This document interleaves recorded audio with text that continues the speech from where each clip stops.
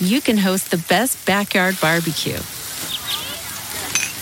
When you find a professional on Angie to make your backyard the best around. Connect with skilled professionals to get all your home projects done well. Inside to outside, repairs to renovations. Get started on the Angie app or visit Angie.com today. You can do this when you Angie that.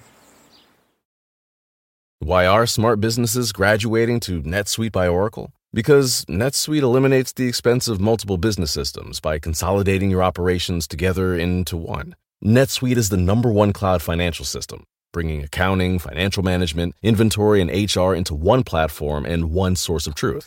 NetSuite reduces IT costs because it lives in the cloud with no hardware required, so you can access it from anywhere. You cut the cost and headaches of maintaining multiple systems because you've got one unified business management suite. Bringing all your major business processes into one platform improves efficiency, slashing manual tasks and errors.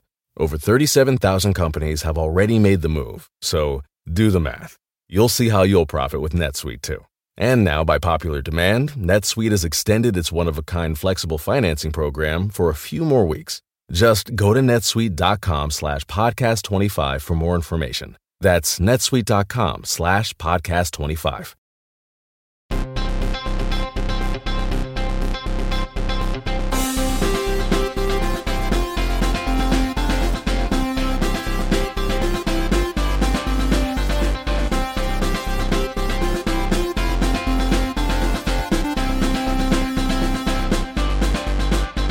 Welcome to Pod Save America. I'm John Favreau. I'm John Lovett, and I never think about the Roman Empire. I'm Tommy Vitor. On today's pod, Trump gets hit from the right, Republicans inch closer to a government shutdown, Congresswoman Alyssa Slotkin joins to talk about the politics of the UAW strike and a race for Senate, Mitt Romney says goodbye to the Senate and good riddance to the Republican Party, and local theater enthusiast Lauren Boebert apologizes for the lewd behavior that got her kicked out of Beetlejuice. What a sentence. What a sentence. But first, Jack Smith is now asking Judge Chutkan to impose a gag order on Donald Trump to protect witnesses from his attacks. But that unsurprisingly hasn't stopped the Republican frontrunner from saying all kinds of crazy shit over the last few days, including during his first network television interview since his attempted coup. What a milestone. What a milestone. In Trump's Meet the Press sit-down with new host Kristen Welker, he talked about banning abortion, pardoning insurrectionists, and his criminal charges in a way that will certainly make life more difficult for him and his lawyers. Let's listen. I mean, DeSantis is willing to sign a 5-week and 6-week ban. Would you support that? You think that I goes think what too he far? did is a terrible thing and a terrible mistake. And Republicans should go out and say the following, because I think the Republicans speak very inarticulately about this subject. Proud Boys leader Enrique Tarrio was sentenced to 22 years in jail. Now that you know what the sentence is, 22 years in jail, will you give him a pardon? Will you give ready? other Proud Boys a pardon? Will you pardon him? In Minneapolis, I'd certainly look at it. I'd look at that, and I'd look at all the other people that have suffered, the J6 people. Were you calling the shots, though, Mr. President, ultimately? As to whether or not I believed it was rigged, oh, sure. It was my decision. Are you saying you needed those votes in order to win? Are you acknowledging you didn't win? I'm not acknowledging, no. I say I won the election. That's what I say. Why do you think so many legal experts are saying that Trump's comments may have made his case harder to win? What kind of trouble might he have gotten himself in there? I think they want retweets. I think part of it. That's a very good point. Yeah, you did talk to Larry Tribe last week, though. Reposts. Oh, they're reposts. They're rethreads. Oh, back to your question. Do you want to answer it? I can say two things. That's my question. No, I was putting it in to answer your question. Sure, whatever. Listen, that works. The point is, people like Lawrence Tribe, Neil Katyal are pointing out that basically one of Trump's big defenses is going to be like, my lawyers were giving me advice. He's saying I wasn't taking that advice. Then Andrew Weissman, friend of the show. So then on top of that, he says also during the interview, basically something like, at 10 p.m., I said, stop counting the votes. Right. And that's a no-no. It's a big no-no.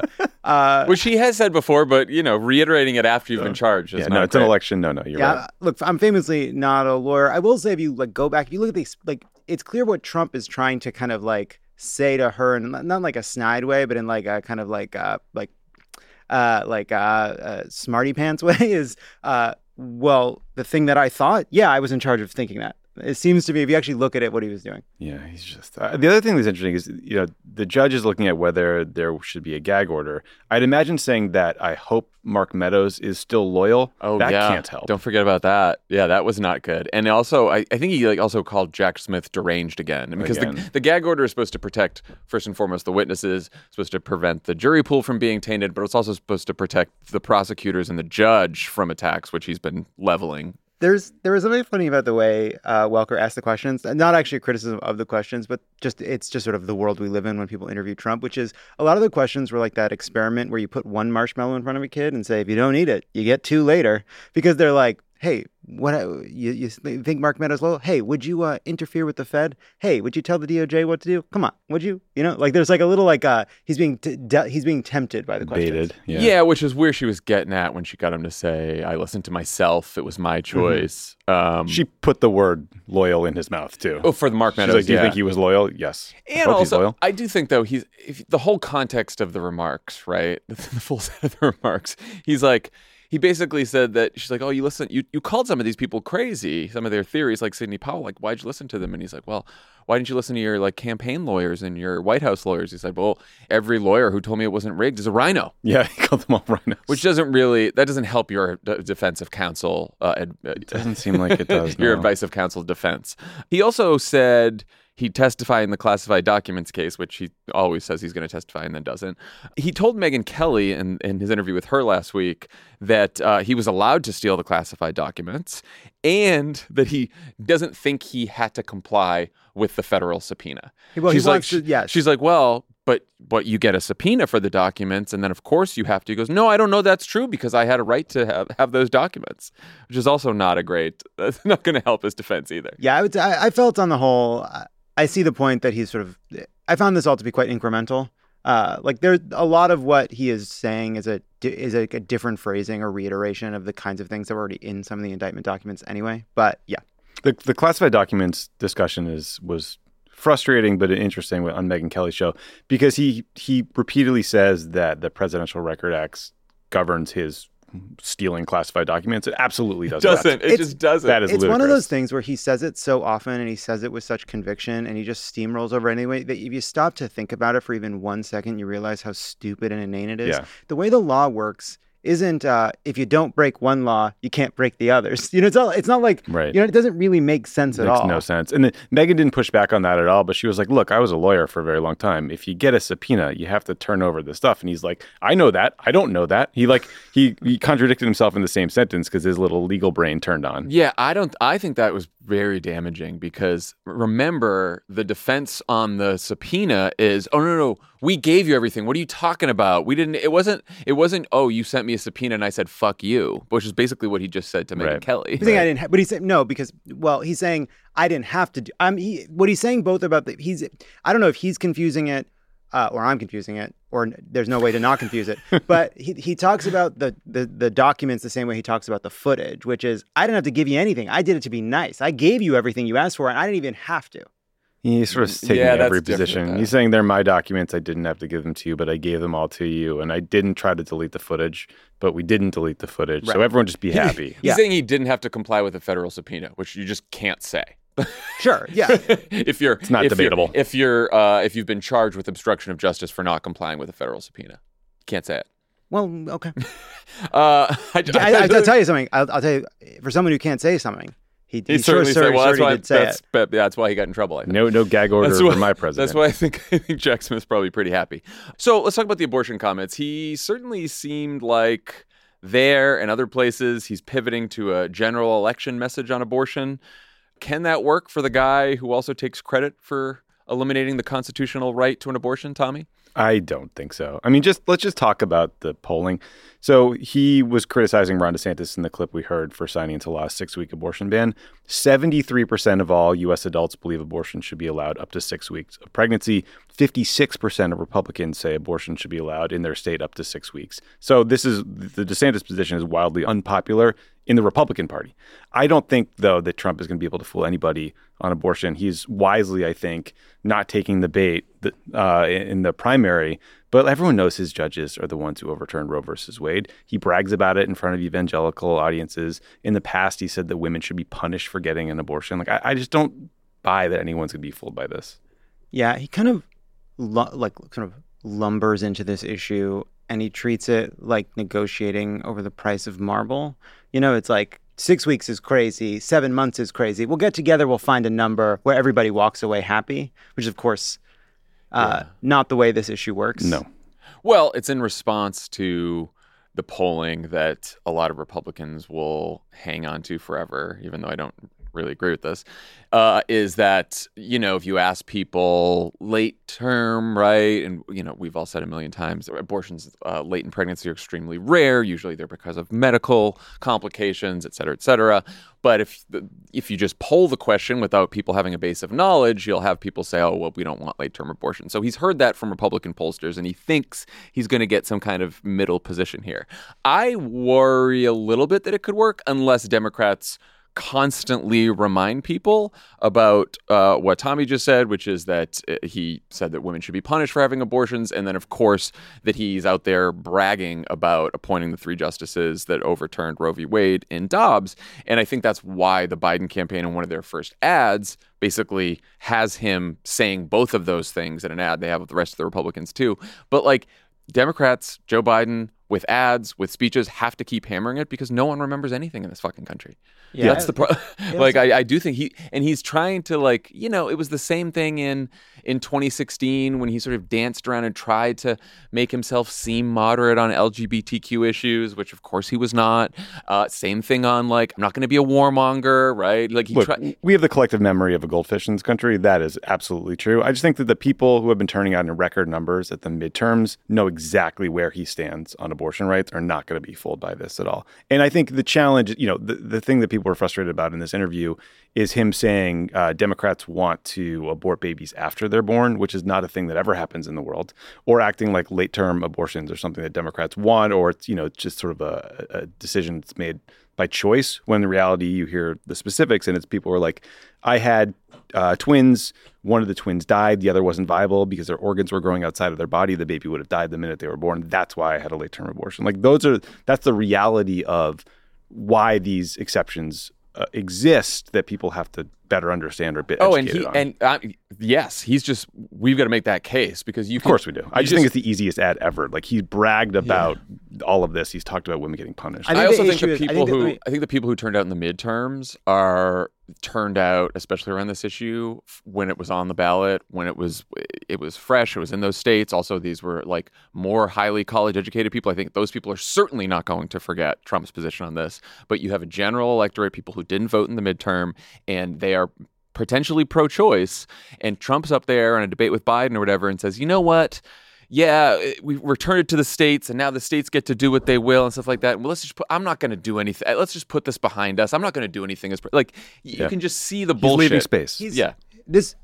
He is benefiting from the fact that these guys, that every other person in the field has taken an extreme and absolutely radical and deeply unpopular position on abortion. And just by dint of that, we should just, like, if you were just paying attention, he is trying to and seeming reasonable on the issue. Across this whole interview, he is trying to seem reasonable on a number of issues. And because Ron DeSantis signed a 6-week ban, because Mike Pence is calling for a national ban, he gets to sound like this. I think the part of it where he's dodging, right? He's like, oh, you know, we're going to come together and make a great deal. The reality is that if there was a Republican Congress, they will pass a ban, and Trump would sign that ban. Yes, and that is the what point. Democrats just have to keep saying over and over and over. And he's like, state ban, federal ban. I don't know. We'll figure it out. He won't. That's not a position. He's talking about it like he's negotiating over a price. And look, the upside of this is he's doing this, and he's trying to wriggle out of this position because he knows how politically damaging it is. And because he's acting like a general election candidate, he's not afraid of any of these people. Well, clearly. And he believes, probably correctly, that this will have no impact on the fact that he is winning amongst the furthest right, most religiously conservative Republicans that will vote in Iowa. Yeah. Trump's been getting more criticism than usual from right-wing pundits and his Republican opponents. The DeSantis campaign just attacked him in a tweet for a long list of what they see as gaffes, including denouncing the 6-week abortion ban, promising to compromise with Democrats on abortion, struggling to answer Megyn Kelly's questions about, as she put it, whether a man can become a woman. And she asked him why he gave an award to Dr. Fauci right before he left office. And the DeSantis campaign also criticized him for sounding a bit senile during his Saturday speech in D.C. Let's listen. As you know, crooked Joe Biden and the radical left thugs who have weaponized law enforcement to arrest their leading political opponent, and leading by a lot, including Obama. I'll tell you what, you take a look at Obama and take a look at some of the things that he's done. This is the same thing. The country is very divided. And we did with Obama. We won an election that everyone said couldn't be won. We have a man who is totally corrupt and the worst president in the history of our country, who is cognitively impaired, in no condition to lead, and is now in charge of dealing with Russia and possible nuclear war. Just think of it. We would be in World War II very quickly. Yes, World War II. World War II. Put that in an ad. Let's get it out. Come on. Let's Listen, get it out there. but He's old too. Enough with the issues. Put that in an ad. Sick of the issues. Sick of them. He's a crazy old man. He's so old. He sounded like a guy who had taken a painkiller and was feeling the effects. That's what it sounded like to me. Hey, when you're Got to gonna get some defamation training for Tom. when you're about to launch, Allegedly. you believe. Again, that's all you have to say. You believe. I believe. When you're going to launch an attack on your opponent for being senile, you shouldn't sound like that. You shouldn't talk about World War II. World War II did happen, I believe. Confuse him for Barack Obama, then confuse Hillary Clinton for Barack Obama. I would say this. Look, I know we're in the middle of yet another freak out about how old Biden is, and every day gets a little bit older, and it's a problem. But I just would like to point out that nobody is doing a better job saying that Biden isn't too old than Donald Trump, because in that interview with Welker, he says, so Welker says, is it time for a new generation? And he goes, well, it's always time for a new generation. But, some of the greatest world leaders have been in their 80s. I'm not anywhere very near 80, but by the way, and Biden's not too old. I don't think Biden's too old. Put that in the ad, too. Fascinating. If he can say it, why can't you say it? Just say it. See how it feels. Speechwriters, though, having a dude there like doing some live synth, giving you vibes under your What remarks. do you think was going on there? Fantastic. It's an innovation. I want you to know that I have been. I would do that during the State of the Union. I have been predicting. I would do that as an intermission. Music for speeches for a long time. Sam, if you're listening to this, send me a text so I can screenshot it. Who's Sam? Who's Sam? Someone I went to college Uncle with. Sam? Okay, well, He's just a person. I know that. Okay. I just figured you should. Ryan, you're right. call me after this. Oh, that's my friend Ryan. He's a composer. What the fuck are you talking about? What do you use this pod for? You don't use it to talk to your friends. Sometimes I use it for that's what I'm using it for today. Okay. Minor chords, major chords at the end. Beautiful. I think an innovation would be during the State of the Union, an intermission between the domestic policy section and the foreign policy section. I love that idea. You just Take play a a piss, little get some music. popcorn. Yes, come back. snacks. When we come back, I'll take a tour through all 7 continents. You get a real bar? Do we think any of these attacks have the potential to hurt Trump in the primary? I will say that for any of them to make any difference, probably it needs to be more than a tweet from a random staffer if you're Ron DeSantis. But beyond that, do you think the message? Sorry, go ahead, Tom. No. I mean, my take on this is they haven't so far. And maybe now you could argue, well, it's mid-September, people are paying more attention. The evangelicals in Iowa are waking up to the fact that Donald Trump isn't with them on the 6-week abortion ban. But I think they all like Trump and they think that he will implement their agenda. And I don't know. Yeah, I think they are also. I think these other Republicans are paying for what really is going to be an advantage. We were talking before the show that like the Lauren Boebert clip, not on Fox, right? Donald Trump seeming too old. Like if Joe Biden has a moment like that, it's all over right-wing media. Those are not the moments they take out. And I would just say, like, watching Trump with Welker, he was fucking on it. He was sharp. He was responsive. He was like as strong. Look, he's obviously fucking cuckoo, and you look at the transcripts, and you can barely make sense. But as like the sharp version of him, the most sharp we've seen, it was there. So, I've been noticing this. He was better. He's been better and sharper with mainstream journalists, with Caitlin Collins during the CNN town hall and now with Kristen Welker on Meet the Press, than he's been with his pals in the right-wing media. Like, he sounded like fucking nuts on the Tucker Carlson interview, and he was really bad with Megyn Kelly. Because he gets to fight them. He gets to fight the mainstream media. And Tucker's over there being like, but again, Epstein killed himself? No? I'm trying to pin you down here. And he's just like, the fuck are you talking about? And man? I think he wasn't expecting Megyn Kelly to be as tough as she was with him. Yeah, she did a pretty good job. He made a couple oblique references to the debate question that led to her eventual ouster from Fox. So, I feel like there was a sword hanging over the whole time. I do think that I don't think that like he's not conservative enough works really well. I did notice as I was prepping, like it has bubbled up. Some of these attacks from the right that DeSantis has been doing have bubbled up more in the conservative media. Like Eric Erickson was attacking him for the question on the answer on trans issues with Megyn Kelly, and he's got like a bad New York Post story about it, and Bob Vanderplaat's out there getting pissed about the abortion stuff. The guy, the evangelical leader, has hated Trump for years. Yeah, so it's like Epstein, Steve Dees, he's like a right wing radio guy from Iowa, but like I think that attacking Trump as someone who's lost a step and doesn't know what the hell he's talking about is probably more effective, and I think it could be too late, but like I wonder why DeSantis and others didn't. You could start with the like he was a great president and he served us well and now we're moving on. You could start there, and then as the primary goes on, you could be like he's a little crazy. Yeah. Like you don't have to be. I just think that's more effective than going issue by issue. But just like because Republican voters don't really care about issues. But then you have a DeSantis staffer taking a shot at him through a statement, and then what does DeSantis, it's seemingly best swing at news of the day, is like going after John Fetterman for not wearing a bow tie. What was that? So that's how you're going to beat. You are 40 points behind. That's you're how you're talking about a fucking dress code in the Senate, you maniac. I think you'll beat Fetterman in the primary. Man of the people. I think you're going to get a few points more than John Fetterman in the Republican primary in Iowa. And he didn't get a question about it. No. He was like, he went out of his way. He's a little press conference, and he's like, I want to talk about something that's on my mind. Was and I was like like, Leno. oh, here comes the Donald Trump hit on the No. No, it's like fucking Leno. He's like, you hear about this? You guys see this? You guys hear about this? Like, what the fuck are you doing? In defense of Seersucker Tuesday. And he sounds like such a goddamn we should say, asshole. by the way, the hit is, in case people didn't know this news, Chuck Schumer changed the dress code in the Senate so that you don't have to wear a suit and tie all the time, which John Fetterman has not been doing. So this has freaked out some people on the right, including Megyn Kelly and Ron DeSantis. And I can't think of anything that makes Ron DeSantis seem more like the absolute worst version of himself. That's like, I think you should be wearing a tie when you come to my house. It fucking sucks. Also, man, you work in like Tallahassee. Like, you want to wear a tie down there? I do think DeSantis has tried an age hit. I can't remember which one of them, either Megyn Kelly or Kristen Welker, was kind of like, Ron DeSantis says you won't be as effective at age 80. And Trump's response was, well, he won't be effective because he's a bad candidate, and just like blasted right through it. So it's good. So Joe Biden, let's talk about Joe Biden. He's at the UN General Assembly this week, though he's dealing with quite a few challenges on the domestic front right now.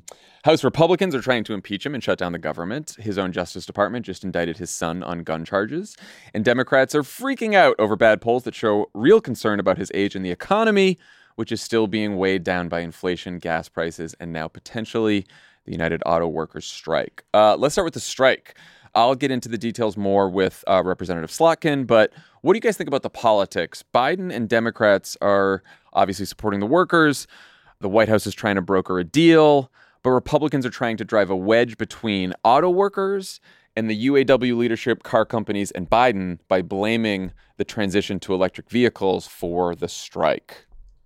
So if you step all the way back, the UAW, the big three, the Biden administration are completely aligned, right? Like, they want there to be a big electric car industry by unionized workers in America. Big union shops making the next generation of cars. Tesla is not unionized. The gigaplant that makes the batteries, not unionized. I got rid of my Tesla because I'm a good person and it rattled. And I got a Volvo, which was made in Belgium. And it's a fucking Volvo. And it was made in Belgium. It rattled. Menchie's on Twitter about Elon Musk. It's out. I can't be sitting in a car that is getting me bad replies and it makes a little noise. You know what else is making a noise? Those replies, making a little rattle in your head. But the Inflation Reduction Act incentivized a ton of investment in manufacturing in the United States. One criticism from the unions is that it didn't do enough to incentivize that production be done by unionized workers. The Biden administration... And we know why. We know why it didn't include that. Like everything else that went bad over the last several years, Joe Manchin took it out. I think you're talking about Joe Manchin. Gotcha.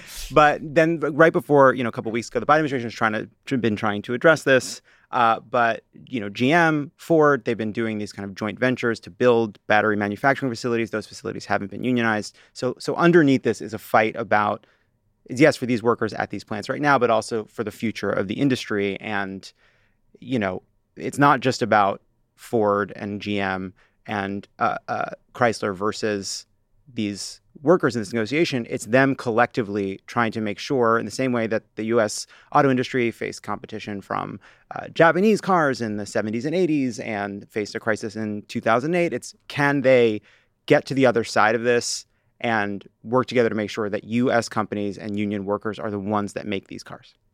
I'm going to step even further back. Okay. Hank Ford. Oh, God. Jesus. Hank Ford? Who's Henry. He's his friend. Oh, Hank. I forgot that he goes by Hank. I just remember that he was an anti-Semite. Apparently, you didn't care enough. That's why you called him Hank.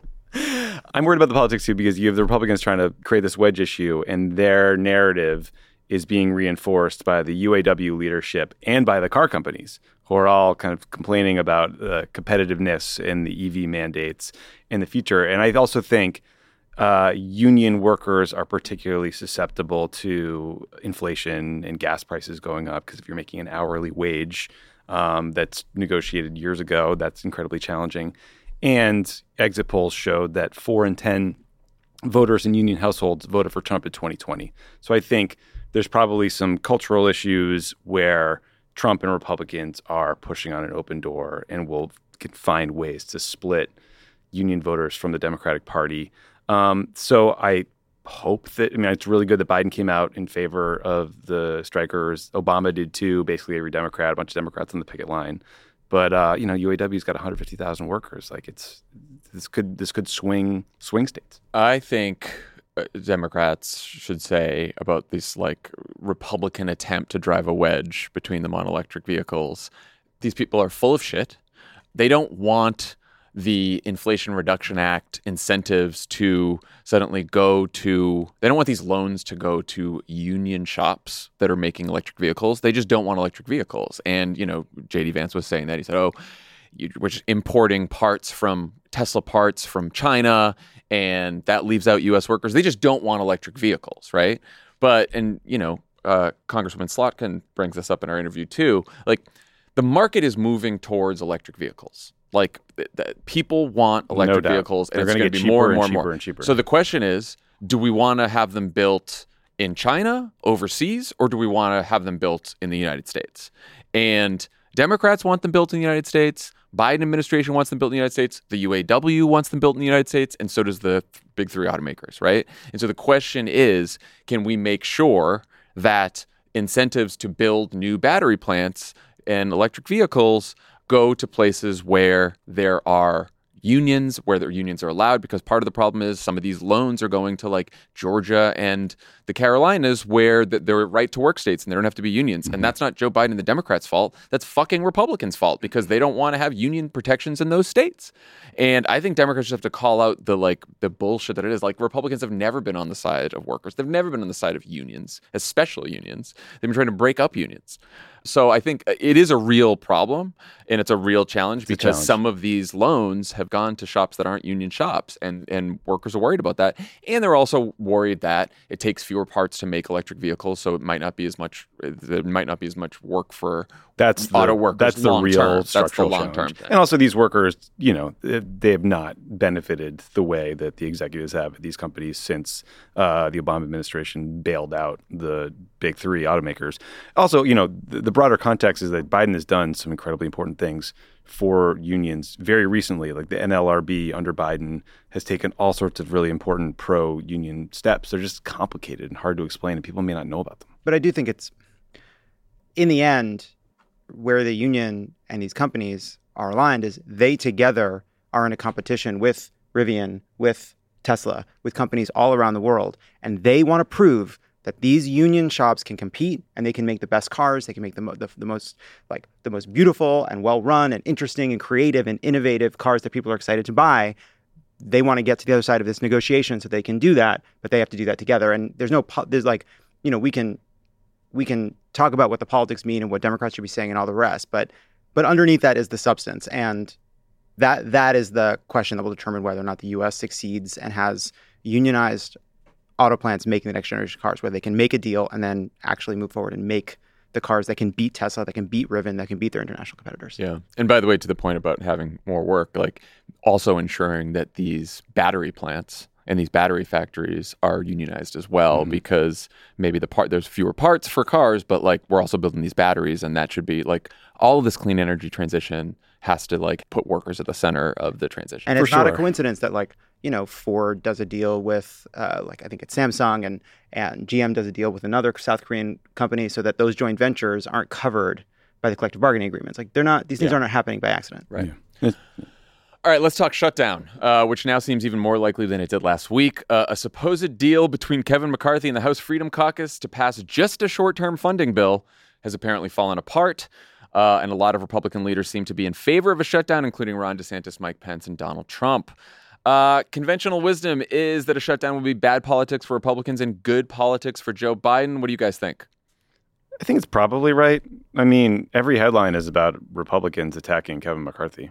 Biden is sort of absent from this. The Senate's kind of absent for this, at least for now. I think it's also helpful that Donald Trump says to Welker, if they don't get a good deal, shut the government down.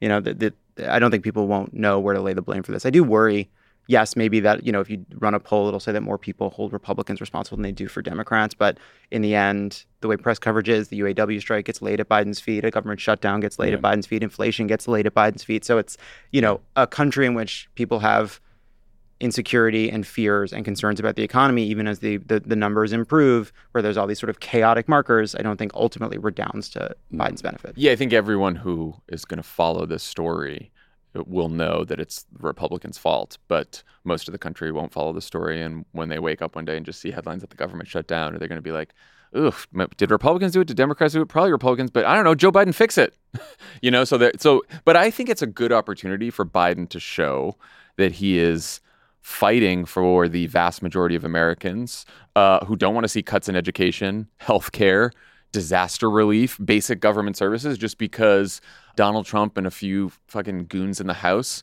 want to impeach Joe Biden over nothing. I think that's, and I think if Biden ends up being the adult who gets the government back open and also is out there fighting on behalf of people who don't want to see these cuts, I think that's a good position for him to be in. Yeah, there have been 15 government shutdowns since 1990. And I do wonder if people I asked you guys before we started, hey, there was the longest government shutdown ever was in 2019. Why did it happen? None of us could remember why. First you said, do you remember what the shutdown in 2019 was about? And I said, I don't know. I think it was short. And you go, actually it was the longest in history. I was like, wow, I do not remember that. Don't remember. 35 days? Didn't retain it. Yeah, and so the question is these 18 moderate Republicans who represent districts that Joe Biden won, none of them like the politics of this. But, by election day, do their voters remember? I don't know anymore. I mean, it's just the only hope McCarthy had here was to do what he did in the debt ceiling, get something out of the House by telling everyone in the House, look, none of you agree on this, none of you are happy, but unless we send something over to the Senate, we can't do anything here, and we're going to have to cut a deal with Democrats. And let's just send something over to the Senate, or else we're going to get jammed by the Senate because they're going to pass a bill. That was his only hope. And he thought that he had something. And now it does seem like, now this happened last time, of course, and then they cobbled something together. Mm-hmm. But this time, the way that your Matt Gaetzes and your Chip Roys and all these people are talking, it sounds like they just want McCarthy to fail because they want to try to go for a motion to vacate. They hit him. Yeah, it's a fool me once situation. Yeah, that was the same deal with the debt ceiling, which was this idea that if McCarthy could just pass something out of the House with his majority, with anything, somehow that would strengthen his hand. there's nothing that can pass the Republican House with just Republican votes that can pass the Senate. So we will ultimately, Nothing. and so maybe maybe in the world McCarthy helped destroy. It seems like there's nothing that can pass the Republican House. Period. Well, Forget sure, about that but can pass the Senate. They're Right, of blocking a course not. defense spending bill as we speak. But we don't live in part because of what McCarthy and his politics have done. We don't live in a world where the fact that a House Republican bill was able to pass gives him leverage in working with the Senate. No, if they want to keep the government open, it's going to be a bipartisan vote in the Senate. It's going to be a bipartisan vote in the House. And the only way that's going to happen is if it's with Democratic votes in the House. And the only way that's going to happen is if there is a negotiation which the House Freedom Caucus would never agree to. Yeah, I mean, and just as an example, what this short-term funding bill that is probably never going to see the light of day, what it did is it had like a pretty hefty cut to spending, way below the levels that Biden and McCarthy agreed on. 8%. 8% across the board. A deal that already took place. We made a deal. We're living under the deal. Even if it was just the 8% cut and nothing else, it wouldn't have passed. They throw on their immigration bill, essentially, that the House Republicans wanted, which would rebuild the wall and sort of do all, just the most stringent immigration thing, cut asylum, refugees, all that kind of stuff. But they cobble this together without realizing that the 8% cut across the board would cut enforcement of immigration. Solid. It would just decimate enforcement at the border. Genius. Because there's nowhere for him to go. There's just nowhere for him to go. Boebert looks up from her playbill. What? And there was no money for Ukraine, no disaster relief funding, like none of the above the line thing that they know the Senate wants. But Senate Republicans want too. Senate Republicans want too. Yeah, but listen, my guy, Congressman Dusty Johnson, has been working this package hard. Name. That's a name he made up. That's Dusty Johnson, South Dakota, my favorite. So, What about him? Have hope. Oh, just working the package. Just working on it. Working on it. One Republican who is quite done with his party's antics is Willard Mitt Romney, whose announcement last week that he'll be retiring from the Senate was accompanied by quite an exit interview with McKay Coppins, who spent hours with Romney for a forthcoming biography. Should be out next month. The Atlantic ran an excerpt where Romney torches his Republican colleagues as phonies who privately share his disdain for Donald Trump, but refuse to do anything about it, specifically calling out Mitch McConnell, Mike Pence, Josh Hawley, and J.D. Vance, who he does not care for. He does not like J.D. Vance.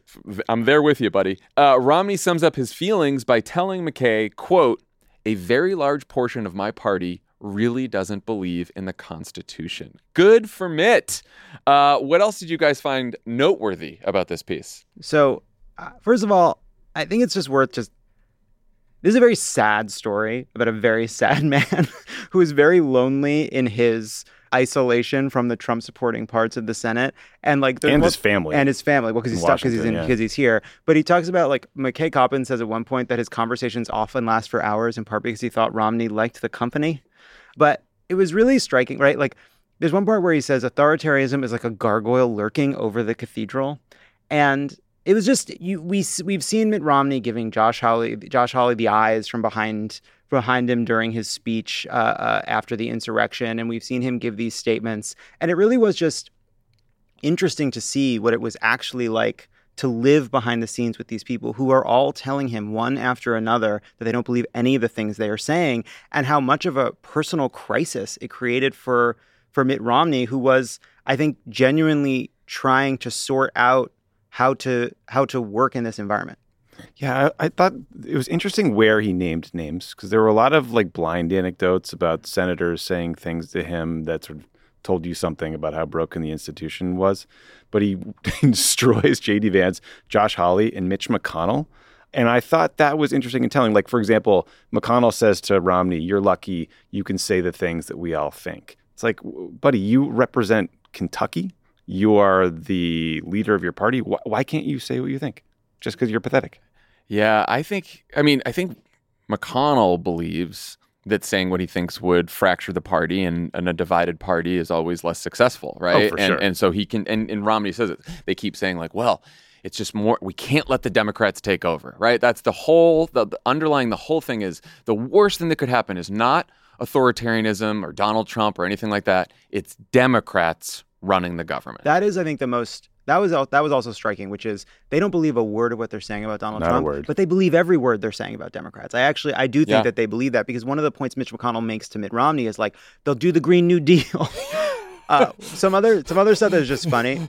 They'll save us from planetary collapse. I know. Yeah, could you imagine? There are 20 senators here who do all the work, and there are 80 who are just along for the ride. Yeah, welcome to having a job, buddy. Yeah. Richard Burr walks on the treadmill in his suit, pants, and loafers. Sherrod Brown and Dick Durbin pedaled so slowly on their exercise bikes that Romney couldn't help but peek at their resistance settings. Durbin was a 1, but Brown was at an 8. I love that. And one person you didn't mention that he goes after incredibly hard is Paul Ryan. Oh, yeah. Paul Ryan, who's not in office, calls to whip votes against him on impeachment. What, just for fucking fun? You know what? I'm glad you brought that up, because I wanted to yell at everyone. I wanted to especially talk to Dan about that, who knew how he feels about Paul Ryan. That was wild to me, because I looked at the date of when that was, because I'm like, oh, was Ryan speaker at the time? Mm-hmm. No, he's out of office. He's gone. He's on the already board of doing Fox, his like, making his I don't cash. like Trump. I'm standing up to blah blah blah. But then he's like calling. He's like, oh, Mitt, you can't. You gotta acquit Trump on impeachment. You gotta do it. He's whipping votes for him. And then the other thing, and Paul Ryan makes the kind of political argument. Coward. It's worse than coward. Worse than coward. Because he had nothing to be afraid of. Useless coward. No, he's not even. He's just being a terrible person. He's just being terrible. Like no one's coming after. It's a private phone call. He couldn't tell the truth on a private phone call. Sucks. But the argument that keeps being made to Ritt, there's a moment where he's with his staff. And he's telling his staff he's going to vote for impeachment. And some of the staff are like beside themselves because it's like their political careers are going to be affected. And then he's a senator, a member of leadership, and this is one of your anonymized ones, says that he was leaning to vote to convict, and the others urged him to reconsider. You can't do that, Romney recalled someone saying. Think of your personal safety. Think of your children. The senator eventually decided that they were right. That is chilling. And the fact that, And that's a theme through the piece, because when they talk about January 6th and Romney texts McConnell and is like, hey, I just talked to Angus King, and he said that there's like real concerns about security on January 6th, and I'm getting threats, and also people are threatening to like go to your house, Mitch, and blah, blah, blah, and McConnell never responds. Yeah, I mean, he may not be a good texter, but like Romney says, it was sitting there. It's a green bubble on his phone. It's definitely a fucking green text. McConnell gets 100% green text. He's on T9, freezing 30 seconds at a time. It's hard to type when you freeze fully for 30 seconds at a time. He and Schumer are like T9ing each other during the AI hearing. Yeah, I can't. I can't believe we have recognized regulated big tech. Chuck Schumer's on a flip phone. The Republican minority leader is frozen solid. But Romney's talking about being driven with security behind him, and he's worrying what's going to happen if someone takes a shot at him, but the car behind him won't really help. And we really kind of have like gotten to the point where the former Republican nominee for president is saying that the threat of violence, that the fear that Republicans will do violence against Republican politicians is so great that it is changing the way people vote in Congress. Romney says he spends $5,000 a day on security. A day.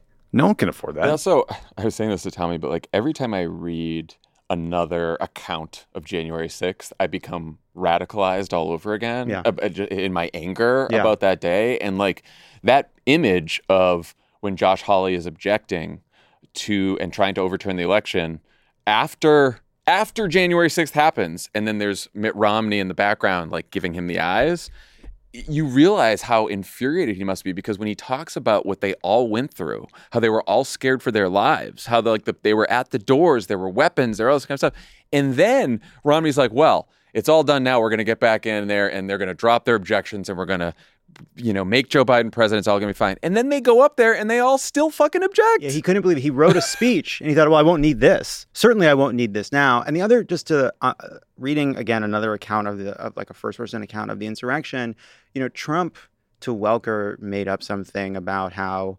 Nancy Pelosi rejected He blames security, her for the entire insurrection. Yeah. And they, of course, there's been, different accounts about why there wasn't more security, but like, you realize like how terrifying it was, in part because nobody thought this was going to happen. Nobody expected it. There was a lot of ineptitude. There's one moment where he's in the elevator and someone says, oh, the senators don't know where to go. And they're like, we are the senators and we don't know where to go. Yeah, the security guards were like, I don't know where you go. Yeah. And it's just also just like Mitt Romney. There's a part where he quotes Tennyson He says, this madness has come on us for our sins. It's a beautiful sentiment. It's a beautiful quote. The days of senators from the Republican Party quoting Tennyson are at an end. Yeah. Well, he also, there's the part where he had flirted with an independent run for president just so he could get on the debate stage with Trump and go after him, which I'm sure is the fantasy of a lot of politicians to do that. But then some of them named Donald Trump. Pointing like this in the shower. But then he does say that he has talked to Joe Manchin about what a mistake it would be to run on the no labels ticket. So, doing all the right things, Mitt Romney. Doing all the right things. He also talks about starting he said, don't run for president. Let's start a party, which is... Right, that pushes one of the parties, I noticed that Joe Biden's former chief of staff, Ron Klain, tweeted something complimentary about Mitt Romney and this interview, but that said, there is one more thing you can do, which is get behind Joe Biden, and you haven't done that. And Ron has a good point. Yes. And I get it. And I get that's hard for Mitt Romney because, Barack Obama ran against Mitt Romney in 2012, and there was an honest debate over the size and role of government. Mitt Romney believes in a very small government, and we do not, right? And I think that that debate is real. And so I think for Mitt Romney, evolving to the point where he's like, all my policy considerations are secondary to this threat from authoritarianism that is coming within my own party. I think that, that takes it takes some effort that very few other Republican politicians, except for Liz Cheney and a couple others, have made that journey. Well, I will say I really appreciate this version of Mitt Romney, but I do think that one of the things he's grappling with when he sees all these other politicians is the way he himself subsumed his own principles for the purpose of elective office. He did the event with Donald Trump. And if he can find a way to evolve from being pro-choice to pro-life, he can find a way to evolve from being a Republican member of the Senate to a person who is endorsing Joe Biden to save the country he clearly loves and believes is threatened by Donald Trump. He can do it. Yeah. But look, Ron's tweet is right, but also the smart thing to do if you're going to make that endorsement is to do it in late October. Yes, I agree with that. Make news. Okay, before we go to break, 2 quick housekeeping notes. The second Republican presidential debate is coming up on Wednesday, September 27th, which means it's time for another Friends of the Pod exclusive group thread. Join us on Discord for live reactions and commentary during the debate from your favorite Crooked hosts and staff. Subscribe to Friends of the Pod to join our group thread at crooked.com/friends. Also, if you live in the Midwest, get out your Malort. Love It or Leave It is coming to Chicago this week on September 21st and Madison on September 22nd. With wonderful guests like Brandon Johnson, Peter Sagal, Alice Waterland, Gillian Flynn, Ben Wickler, and more. Tickets are going fast. Head to crooked.com/events to get yours today. Yeah, well, just one thing. I'll just say that the Madison and Chicago shows are almost sold out. Wow. But Love or Leave is going to be across the country. Pod Save America is going to be across the country. So go to crooked.com/events. Yeah, you can't go wrong if you go to crooked.com/events. You can't go wrong. When we come back, I talk more about the UAW strike with Michigan Representative Alyssa Slotkin.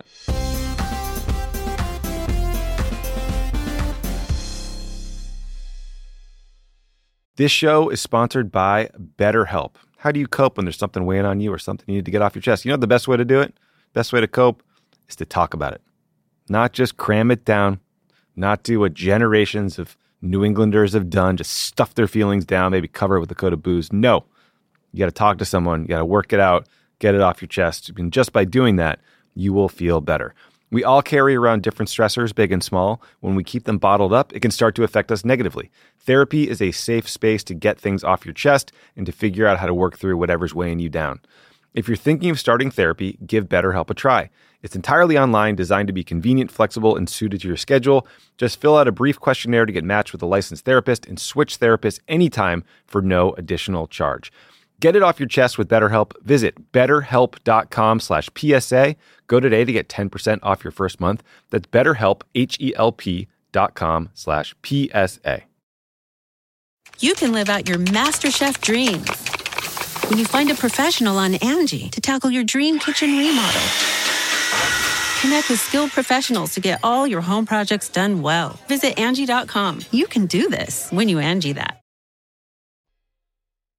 Why are smart businesses graduating to NetSuite by Oracle? Because NetSuite eliminates the expense of multiple business systems by consolidating your operations together into one. NetSuite is the #1 cloud financial system, bringing accounting, financial management, inventory, and HR into one platform and one source of truth. NetSuite reduces IT costs because it lives in the cloud with no hardware required, so you can access it from anywhere. You cut the cost and headaches of maintaining multiple systems because you've got one unified business management suite. Bringing all your major business processes into one platform improves efficiency, slashing manual tasks and errors.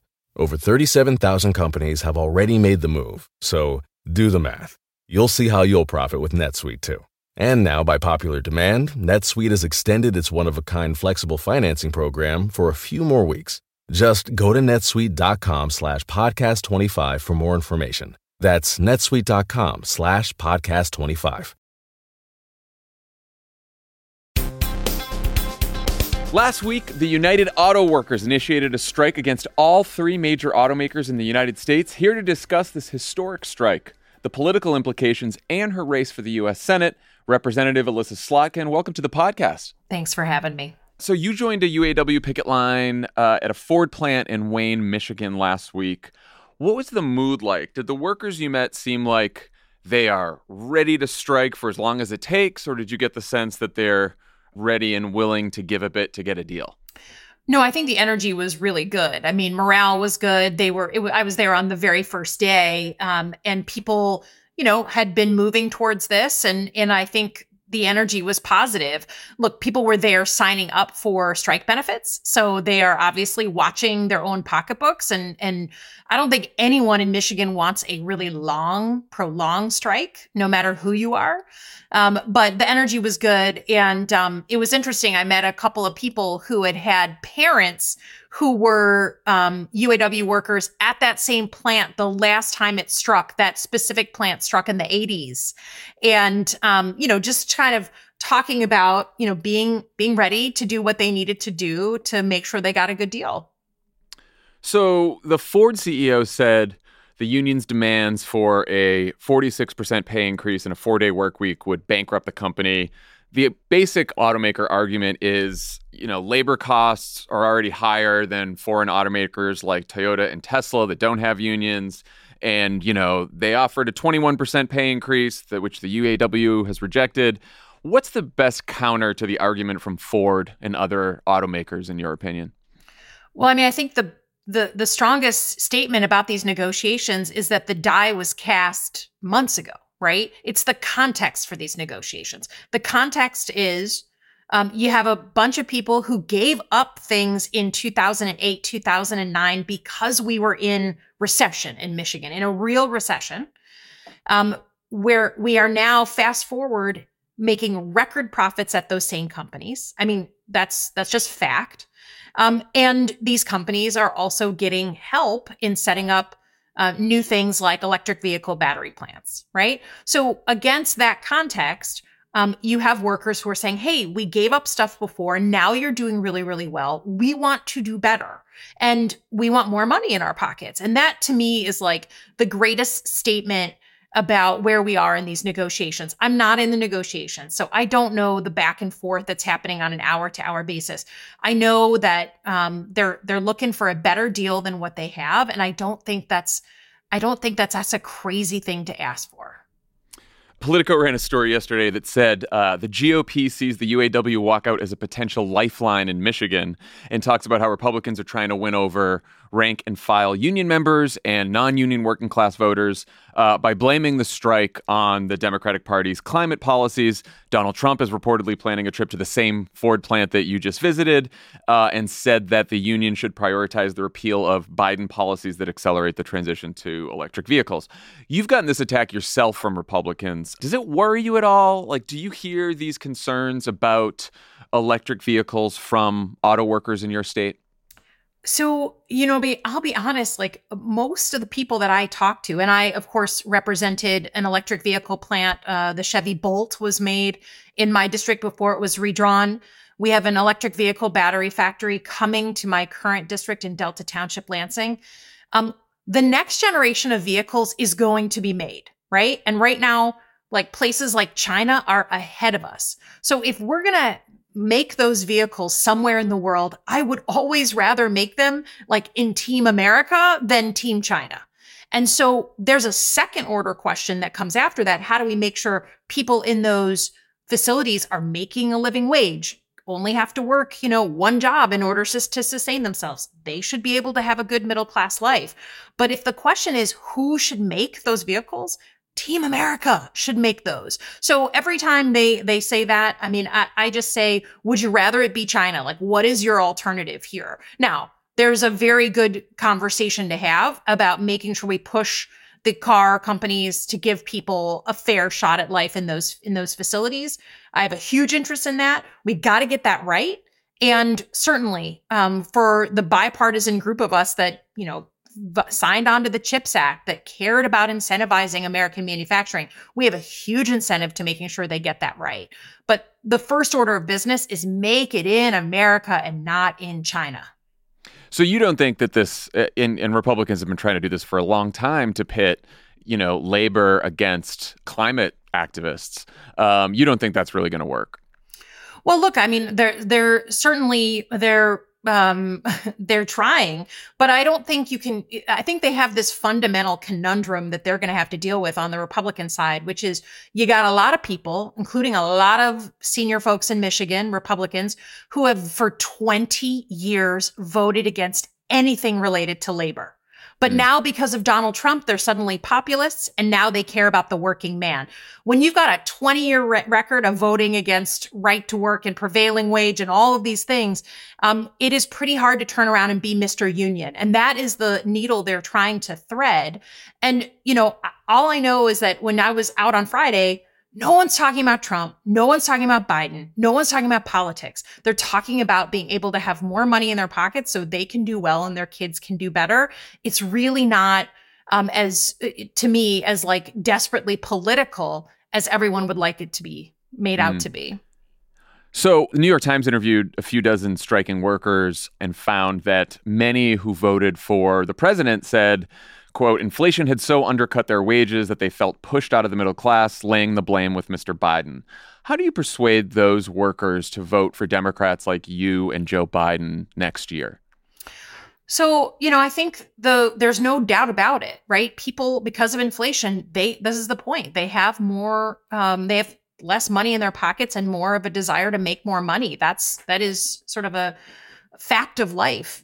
And all we can do is try to demonstrate that we care about this core American value of the middle class. Like that to me is the sun and the moon of American, frankly, national security, is how do you have a strong middle class, and how dangerous it is in a multiracial, multi-ethnic experiment to have only rich and only poor. And I think that if you just put on merit the policies of one party over the other, it is very clear which one supports a middle class life. And all we can do is demonstrate that. But we also can't shy away from the fact that inflation is a real thing. And while we hope it's getting better, it's not better yet for many, many people. And if you try and shy away from that and say, well, but jobs are growing and all this, that may be true. But to the people I represent, they have less money in their pockets. There's a whole lot of reasons for that, but you can't shy away from that. Yeah. Biden's also, of course, dealing with concerns about his age. Democratic pundits and strategists are in full freak-out mode, but, we're also seeing it from voters in poll after poll. What would you say to a Biden voter in Michigan who's worried about whether the president's too old to serve a second term? Look, I think I've said repeatedly that it's not just one person. You look at a lot of the candidates in, looking for the White House, the Senate, the House. It is definitely, as someone who's kind of like a Gen Xer, it is definitely feels like we need a new generation across the board. And you can feel that interest. The president is running for a second term. There's nothing more natural than a president running for a second term. That's typically how we do it in this country. All I can say is that, he is the president of the United States. His policies have helped a place like Michigan. And so, to me, it's only natural that he runs, and I support that. But do I think we need a new generation across the board, right? Mr. Trump as well, not a spring chicken. Folks in the Senate, oh my Lord, right? In the House, oh my Lord. So I think I can feel that generational push across the board. Michigan's a place where Democrats have done quite well since Hillary Clinton barely lost the state in 2016. Though people like you and Gretchen Whitmer and Debbie Stabenow, who you're running to replace in the Senate, have all won by much larger margins than national Democrats like Biden or how Hillary narrowly lost. What do you think Michigan Democrats can teach national Democrats about winning states like yours?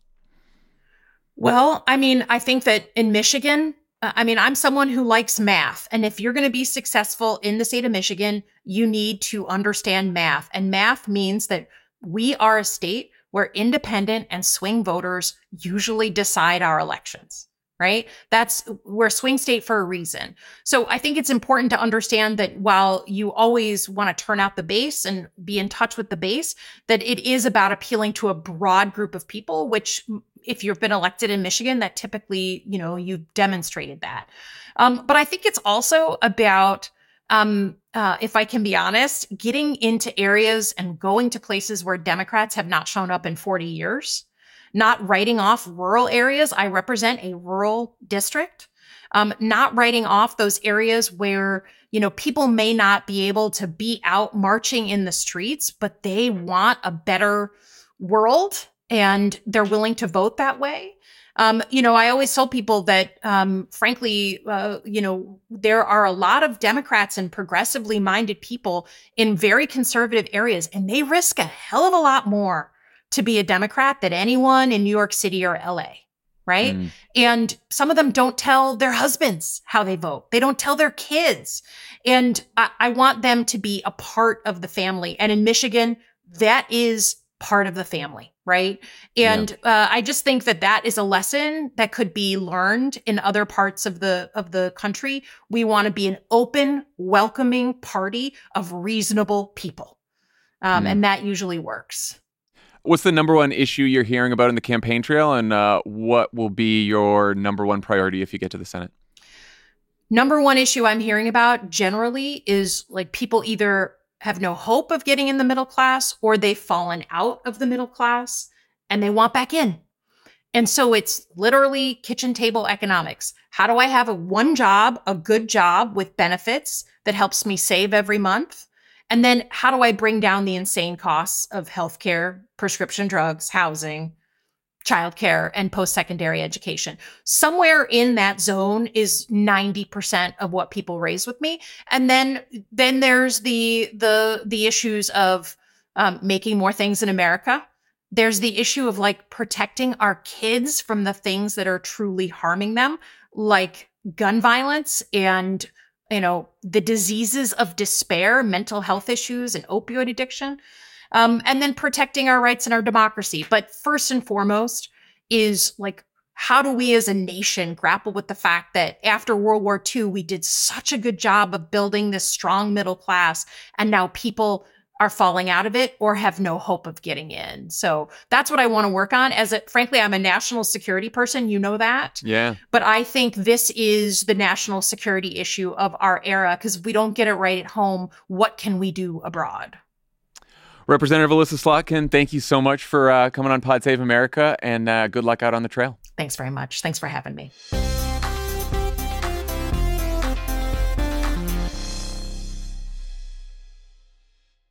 You can start your day off right when you find a professional on Angie to get your plumbing right first. Connect with skilled professionals to get all your home projects done well. Visit Angie.com. You can do this when you Angie that. Why are smart businesses graduating to NetSuite by Oracle? Because NetSuite eliminates the expense of multiple business systems by consolidating your operations together into one. NetSuite is the #1 cloud financial system, bringing accounting, financial management, inventory, and HR into one platform and one source of truth. NetSuite reduces IT costs because it lives in the cloud with no hardware required, so you can access it from anywhere. You cut the cost and headaches of maintaining multiple systems because you've got one unified business management suite. Bringing all your major business processes into one platform improves efficiency, slashing manual tasks and errors. Over 37,000 companies have already made the move, so do the math.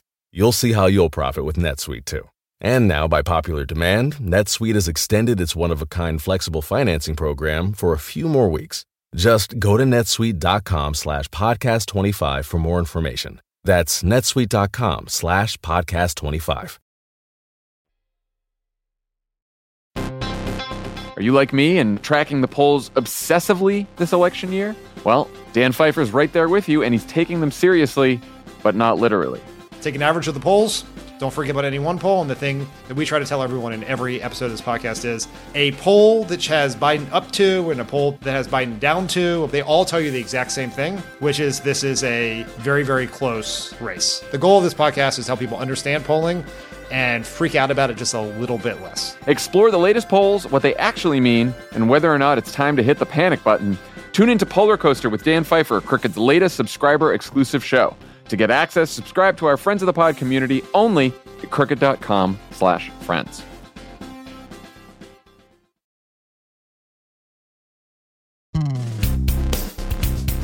Okay, unfortunately, we cannot end the show without talking about Lauren Boebert. We covered the story last week on our subscription show, Terminally Online, which you can sign up for at crooked.com/friends. But there have been quite a few developments since then. To recap, Boebert and her boyfriend attended a performance of Beetlejuice the Musical at the Buell Theater in Denver, Colorado, where we once did a live taping of this very podcast. Lovely theater. The couple was asked to leave the show after complaints that they were being rowdy, taking pictures, and vaping, despite being asked not to vape by a pregnant woman in front of them. Boebert's campaign initially denied the vaping and dismissed the criticism. Then, security camera footage of the incident showed the couple not only vaping, but groping each other, because there's nothing hornier than a musical production of Beetlejuice. This led to a full apology from Boebert for, quote, falling short of my values. And the vaping lie she apologized for, which she attributed to either the, quote, excitement of seeing a much anticipated production or the natural anxiety of being in a new environment. She then expanded on these thoughts during an interview with One American News, as one does. What's the top story? Lauren Boebert getting kicked out of the Buell Theater in Denver, Colorado. It's what the media does. It's what the media does. So yes, what went down? You know, I was a little too eccentric. I'm very known for having a animated personality, maybe overtly animated personality.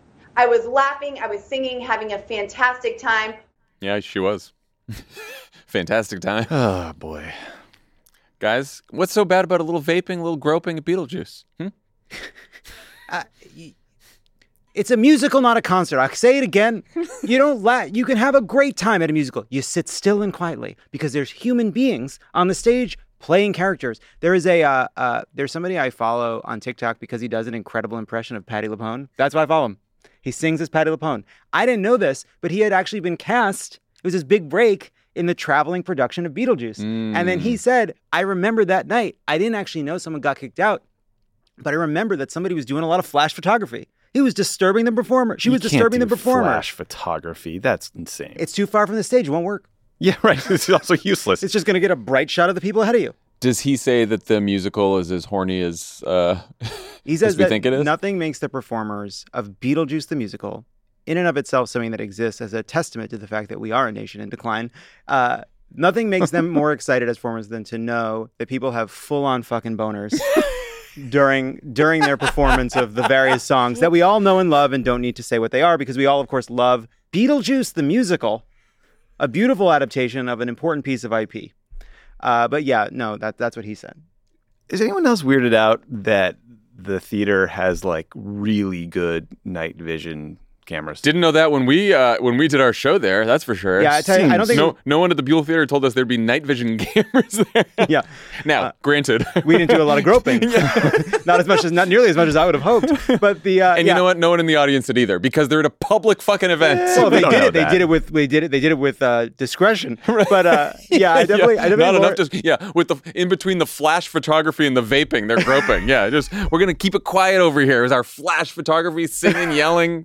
I will say this. That is a lesson. First of all, I think when Lauren Boebert says that she was had the anxiety of a new place, what she really means is I didn't know there was tape. I didn't know it was on video. Yeah. But I think as a rule, if you are going to go to a musical production that welcomes children 10 and up, you can either do flash photography or over the shirt groping. Right.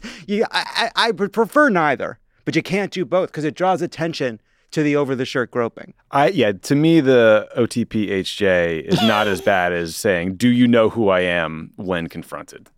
Oh, I just want to say the acts themselves, like I don't give a shit. Oh, I'm just saying, but saying, do you know who I am to someone? Oh, that's the worst. You're the worst person in the world. Yeah. Oh, no, but I'll be a prude. I do not believe you should be publicly getting it on at a theater during a musical where children are present. I think you should restrain yourselves. Someone found the public indecency law in Colorado, like she potentially violated it because it does include groping in public as part of the public. You're not supposed to do that. You're not supposed to do that. It's at the very least quite rude. I just think that the existence of the night vision camera is weird. Makes me uncomfortable. Then there was like another discourse where people were like, why are we mocking this right now? And these people were surveilled against their will and blah, blah, blah. And just leave them alone. I'm like, oh yeah, you have every right to privacy to grope in a public setting. No, you don't. I can't follow those people there.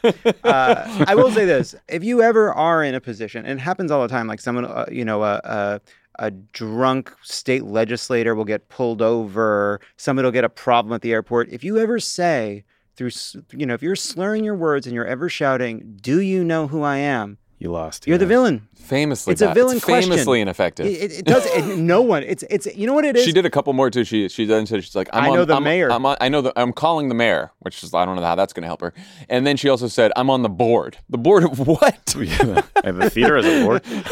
I do want to, and he's under the board of having a good time.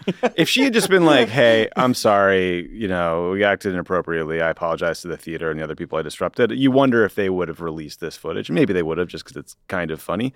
But she's also just a giant hypocrite. She's the first person to attack gay people for grooming. And she's like a total hack who's pretending she's going to protect our kids. She sucks. And her boyfriend, that was the man in question, is a Democrat whose bar hosts drag shows. Yeah. I mean, he seems like he's up for a good time. Yeah, he seems cool. As far as we can tell so far, he's just along for the ride as well. But I will say, saying he's like, oh, we're at Beetlejuice. Yeah, he's like, I love the finale. When does the musical start? Oh boy! But the yelling, "Do you know who I am?" is about as effective as yelling "relax" at somebody. You know what I mean? It just gets the opposite. It gets your haunches. It gets your haunches up. She's not like, she acts a little like MTG adjacent, but she's not in a Republican plus 40 seat the way Marjorie Taylor Greene almost lost. She won by like 500 votes last time. Adam Frisch, go to his campaign website. The best part though, he's not going to be doing that Beetlejuice. Not now. No. He's groping out a victory. It's within his reach. Not going to be in that caucus with Dusty Johnson for long. Speaking of caucuses, Liz Crokin. He doesn't want a premature ejection. There's a bona fide lunatic on Twitter named Liz Crokin who has Pizzagate is real in her bio, who said, if I were a wagering enthusiast, I would bet that the date, Boebert's date, was paid to set her up. So this is the new conspiracy theory, that the deep state, the libs, were coming for Boebert by getting her to go out with this guy. Her bio also says that she's a seasoned journalist for 20 plus years, in addition to no Pizzagate. And her pronouns are I/told/you/so. And there's no evidence that any liberals came anywhere. She said these types of tactics and traps are used all the time, and I would know. What would you know, man? What would you know? What a sting operation. Step 1, build trust. Step 2, mention that in passing that at the Buell Theater in a couple of weeks, Beetlejuice is coming. Beetlejuice is coming. Hey, Lauren, I got a crazy idea. Install a security camera. Make sure the cameras are working. It's gonna be dark. Yeah. Is this a Nathan for you? I just also good question. Also, by the way, maybe he's a Nathan for you plant. I just think it's also like, man, let's say everything is going according to the deep state's plan perfectly. Lauren's still up for a little hanky-panky at the Buell Theater, No one, Deep State didn't do that. I watched the footage. I hated it. Again, it's Beetlejuice. And again, Beetlejuice the musical. So hot. It's so hot. How do you not get horny? It's the sexiest musical production. Beetlejuice the musical. Should be NC-17. They must have been so drunk. She said, I didn't remember vaping. Okay. Yeah, that's not all she didn't remember. It's unbelievable. Anyway, what a story. What a fun story. I love Something for all of you to enjoy. Thank you to Alyssa Slotkin for joining and good luck in your race. Stay out of the theater. Much like Lincoln. Stay out of the theater. Oh, all right, everyone. We'll see you Thursday. Bye. That's funny. The second worst time a politician's had in a theater in living memory. Other than that, Ms. Boebert, how was the play? Pod Save America is a Crooked Media production. Our producers are Olivia Martinez and David Toledo. Our associate producer is Farah Safari. Writing support from Hallie Kiefer. Reed Cherlin is our executive producer. The show is mixed and edited by Andrew Chadwick. Jordan Cantor is our sound engineer, with audio support from Kyle Seglin and Charlotte Landis. Madeline Herringer is our head of news and programming. Matt DeGroat is our head of production. Andy Taft is our executive assistant. Thanks to our digital team, Elijah Cohn, Haley Jones, Mia Kelman, David Tolles, Kirill Pelaviv, and Molly Lobel. Subscribe to Pod Save America on YouTube to catch full episodes and extra video content. Find us at youtube.com/@PodSaveAmerica. Finally, you can join our Friends of the Pod subscription community for ad-free episodes, exclusive content, and a great discussion on Discord. Plus, it's a great way to get involved with Vote Save America. Sign up at crooked.com/friends. You can live out your MasterChef dreams when you find a professional on Angie to tackle your dream kitchen remodel. Connect with skilled professionals to get all your home projects done well. Visit Angie.com. You can do this when you Angie that. Why are smart businesses graduating to NetSuite by Oracle? Because NetSuite eliminates the expense of multiple business systems by consolidating your operations together into one. NetSuite is the #1 cloud financial system, bringing accounting, financial management, inventory, and HR into one platform and one source of truth. NetSuite reduces IT costs because it lives in the cloud with no hardware required, so you can access it from anywhere. You cut the cost and headaches of maintaining multiple systems because you've got one unified business management suite. Bringing all your major business processes into one platform improves efficiency, slashing manual tasks and errors. Over 37,000 companies have already made the move, so do the math. You'll see how you'll profit with NetSuite too. And now, by popular demand, NetSuite has extended its one-of-a-kind flexible financing program for a few more weeks. Just go to netsuite.com/podcast25 for more information. That's netsuite.com/podcast25.